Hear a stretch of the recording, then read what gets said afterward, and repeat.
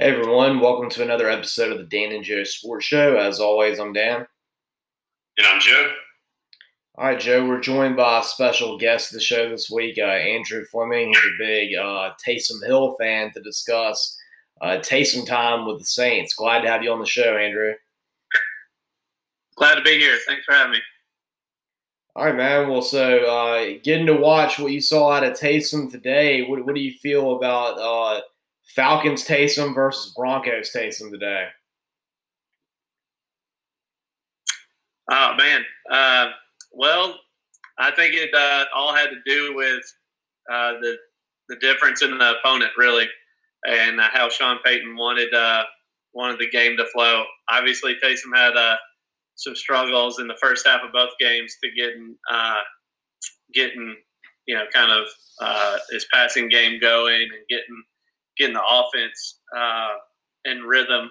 But I guess the biggest difference was today that there was no threat or even plan to open it up, given the circumstances with Denver and them not even having a quarterback. So I believe Taysom really didn't get a chance to really get it going today because there was really no intention to open it up and make that a priority. Have you been surprised that they have not utilized Kamara as much out of the passing game as far as, screen passes? Yeah, I think so. And I think it looks like the screen game has been down overall with Taysom in the game for some reason. And it may be just something that is in the game plan where, before the game, Taysom and Drew and Sean talk about what they're comfortable with, what they're not comfortable with. And Taysom just basically, those are down towards the bottom of his list on plays he's comfortable with. So they don't run as many of them. And so you don't see a lot of screens, and also the outlet passes. A lot of those option routes and outlet passes to Kamara are not coming from Taysom's not getting those balls to him either. So maybe just just either overall scheme where Kamara's not lined up in the same spot because the game plan has shifted a little bit, and these plays that typically have Kamara as the outlet or lined up a receiver running these option routes are not getting put in because Taysom's not comfortable with them, or it's just kind of how the plays are playing out, where Drew is constantly looking for that check down, getting through his progressions, getting to Alvin, where Taysom's maybe either staying on that first read or never getting to Alvin on the read, or he's just tucking it, or and running, or maybe taking a sack before he gets there. Andrew, what do you think about maybe using Jared Cook a little bit more for Taysom Hill? Because I think that would be a guy that you could hit on short passes, who he's so big that might be some easy completions there for him. Yeah, you would think. He's supposed to be really good and basically be open all the time if he's even, due to his size and skill set. For some reason, they haven't been able to find him as much as you'd like, and I don't think his numbers have been quite where we want them, no matter who's playing quarterback, given how good he's supposed to be. So yeah, it'd be good to be able to get some more passes to him. It looks like they're forcing balls to him later in the game if they haven't gotten the ball to him earlier in the game. But definitely got to get him in the game plan down the road if this team's going to be successful. I know on a team full of weapons, it's kind of silly to say you got to have one of your tight ends involved in the game, but he's supposed to be the dude. And even as simple as a couple of catches up the seam or over the middle can really help open up things for Michael Thomas and Alvin Kamara on the flat and such. Yeah, they got to get him more involved because he's kind of had a disappearing act the last few weeks. And you've seen Adam Troutman really more involved as a focal point as a tight end. And so I'm not really sure if that's like a transition away from Cook and towards Troutman, because they obviously like him a lot because they moved up to draft Troutman on the third round last year. But Andrew, I wanted to ask you, I have to give you credit first and foremost, because 2 years ago, when it really wasn't that popular, you were one of the few people that told me that Taysom Hill should be a starter potentially in the NFL. How much have you enjoyed getting to see him play the last couple of weeks? Oh, it's been great. I would wish it was maybe opened up a little bit more, and the numbers were a little bit better, and maybe the greatest show on turf type stuff. But it's been a pleasure to watch him finally get the opportunity that he's worked so hard for, and watch him basically run the Saints offense, which was interesting because I wasn't always sure that he would basically be running the same offense that Sean Payton and Drew have built over the years, but that's been the case. He's been running the offense as designed, as far as he's capable, anyways, and what he's comfortable with, and with his own flavor on it, obviously with his designed runs. But it's been great, and as far as him being the quarterback of the future, who knows? Still, I know that he's under contract and to get the opportunity, and so far he's 2-0. And he's really done nothing but what Sean Payton's asked him to. So there's really no reason to stop going down that road right now. There's no reason to make a decision otherwise. Despite what everybody else thinks across the nation that doesn't watch all the games and game film and keep up with what the coaches are actually thinking. There's no reason to make a decision about that right now. One thing they're trying to do is win each game each week and get into the playoffs, the number one seed, and win the Super Bowl. Well, and one thing that I like about him, Andrew, is when the defense is playing this well, I think it almost like fits within it to have somebody who's not going to take a whole lot of chances, who can run the football and control the clock. And so right now, we've got our defense playing at the best level we've seen all season for the Saints. And even the kind of pedestrian effort he had today is enough for us to beat most teams. But I think that if you look at him and he gets numbers kind of like what he had against the Falcons, like 223 yards passing, no interceptions, a couple rushing touchdowns, right now that's probably good enough for us to win just about any game. I agree, and I believe that's from as designed, honestly. And Sean Payton said that after the game today, and basically predicting what Monday morning quarterbacks will be saying about Taysom's performance, this and that, everything you're going to hear about him not be able to not look comfortable in the passing game. But he essentially just executed the game plan that Sean Payton wanted with some hiccups here and there. And I sound like a homer on this, saying that he didn't have that bad of a game. But, obviously he missed some passes and messed up some timing, had some delay games. But, it's his second ever start, and it right. is what it is on it. What adjustments do you think? In the second game. Sure. What adjustments do you anticipate next week as they play the Falcons the second time in 3 weeks? I would love to see them get back to the quick passing game more. They didn't do that at all, hardly today. I think they had maybe 2 slants to Michael Thomas on third downs, and that was about it. The ball's got to get out of his hands faster, and that's really no different than what they're doing with Drew. And my expectation would be the quick passing attacks, get the ball out of your hands, and then if it's not there, use your athleticism to get out of trouble, extend the play, maybe get the ball downfield to your tight ends and wide receivers on some mad lib plays, which is really what I'm hoping to see. The one dimension that he can add, where we're missing it with Drew, which is basically the play isn't as designed within a couple of seconds from the snap, is pretty much dead.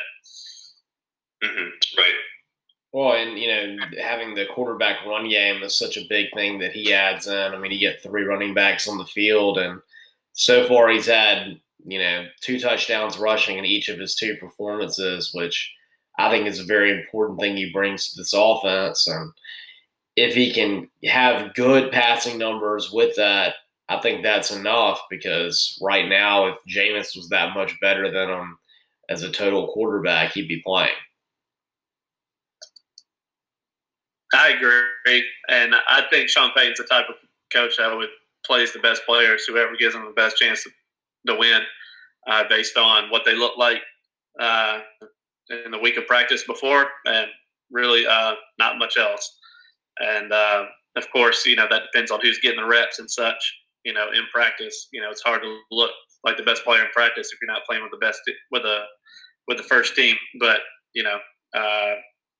I believe Sean's really looking for somebody to run the offense as designed and get better each week and take care of the football. And we'll see if Taysom keeps checking those boxes. He certainly needs to get better next week than he was this week and than he was the first week. And as long as he's getting better each week or overall growth, getting better in certain areas of the game, I think the Saints are on the right path, not only this season, but, potentially next season. Yeah, they're set up really well, absolutely. And I think that really this is the best team I've seen with the Saints since the Super Bowl season in 2009. I know that 2 years ago, they looked really good at times, but my goodness, that defense is just playing at a historic pace as far as New Orleans standards. And so, really excited about the rest of this season. But I would be remiss, Andrew. I know we've talked mostly about pro football here tonight, but I know that you and your wife, Becca, have been season ticket holders for Ole Miss football for a few years, and I know y'all go to a lot of games normally. I wanted to ask you, what do you think tailgating going forward in college football is going to look like, and do you think that a lot of people will necessarily come back to the Grove? I think it'll look similar down the road, and it should be packed as it, pretty much as it ever was. Once we get past the COVID era and whatever that means, I would think that the college football crowd will be the first folks ready to get back out and party and get back to some type of normal routine on Saturday mornings. And I think if you told everybody they could go and tailgate right now, you'd have a pretty decent-sized crowd show up. So I don't know the timing on that right now, but maybe next season. It could be the season after next. But I imagine it will look the same.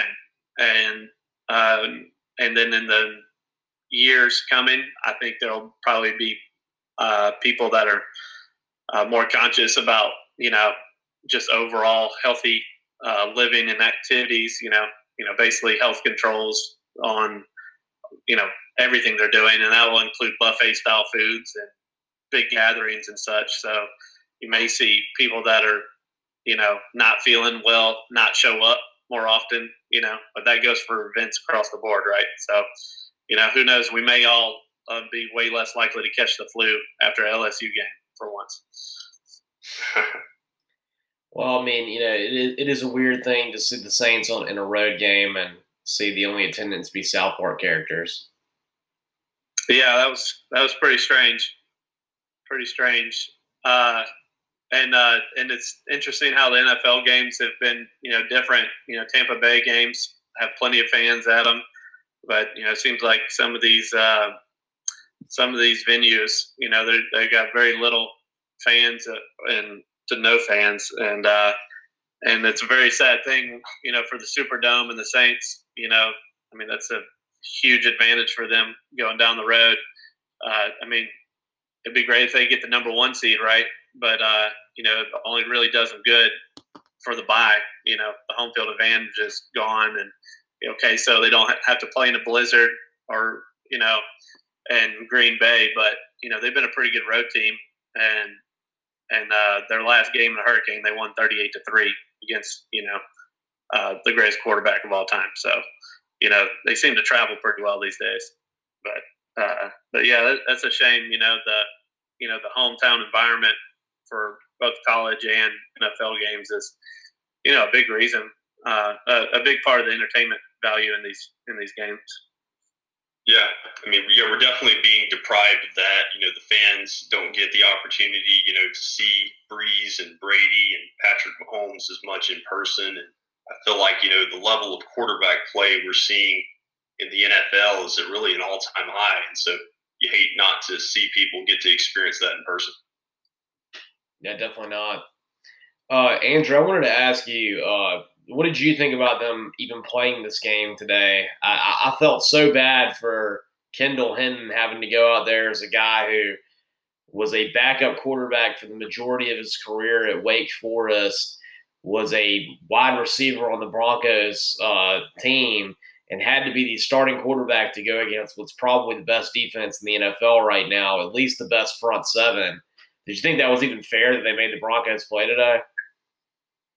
I feel like this game might actually have been the first time where I felt like the NFL handled it like they should have been the whole time, just treating these COVID positive cases and exposures leading to ineligible players as injuries. And from what I understand, their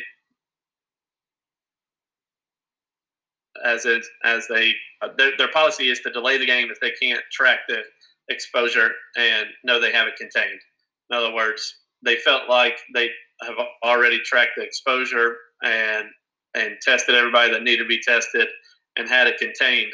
And it just so happened that it took out an entire position group, but had everybody else ready to play.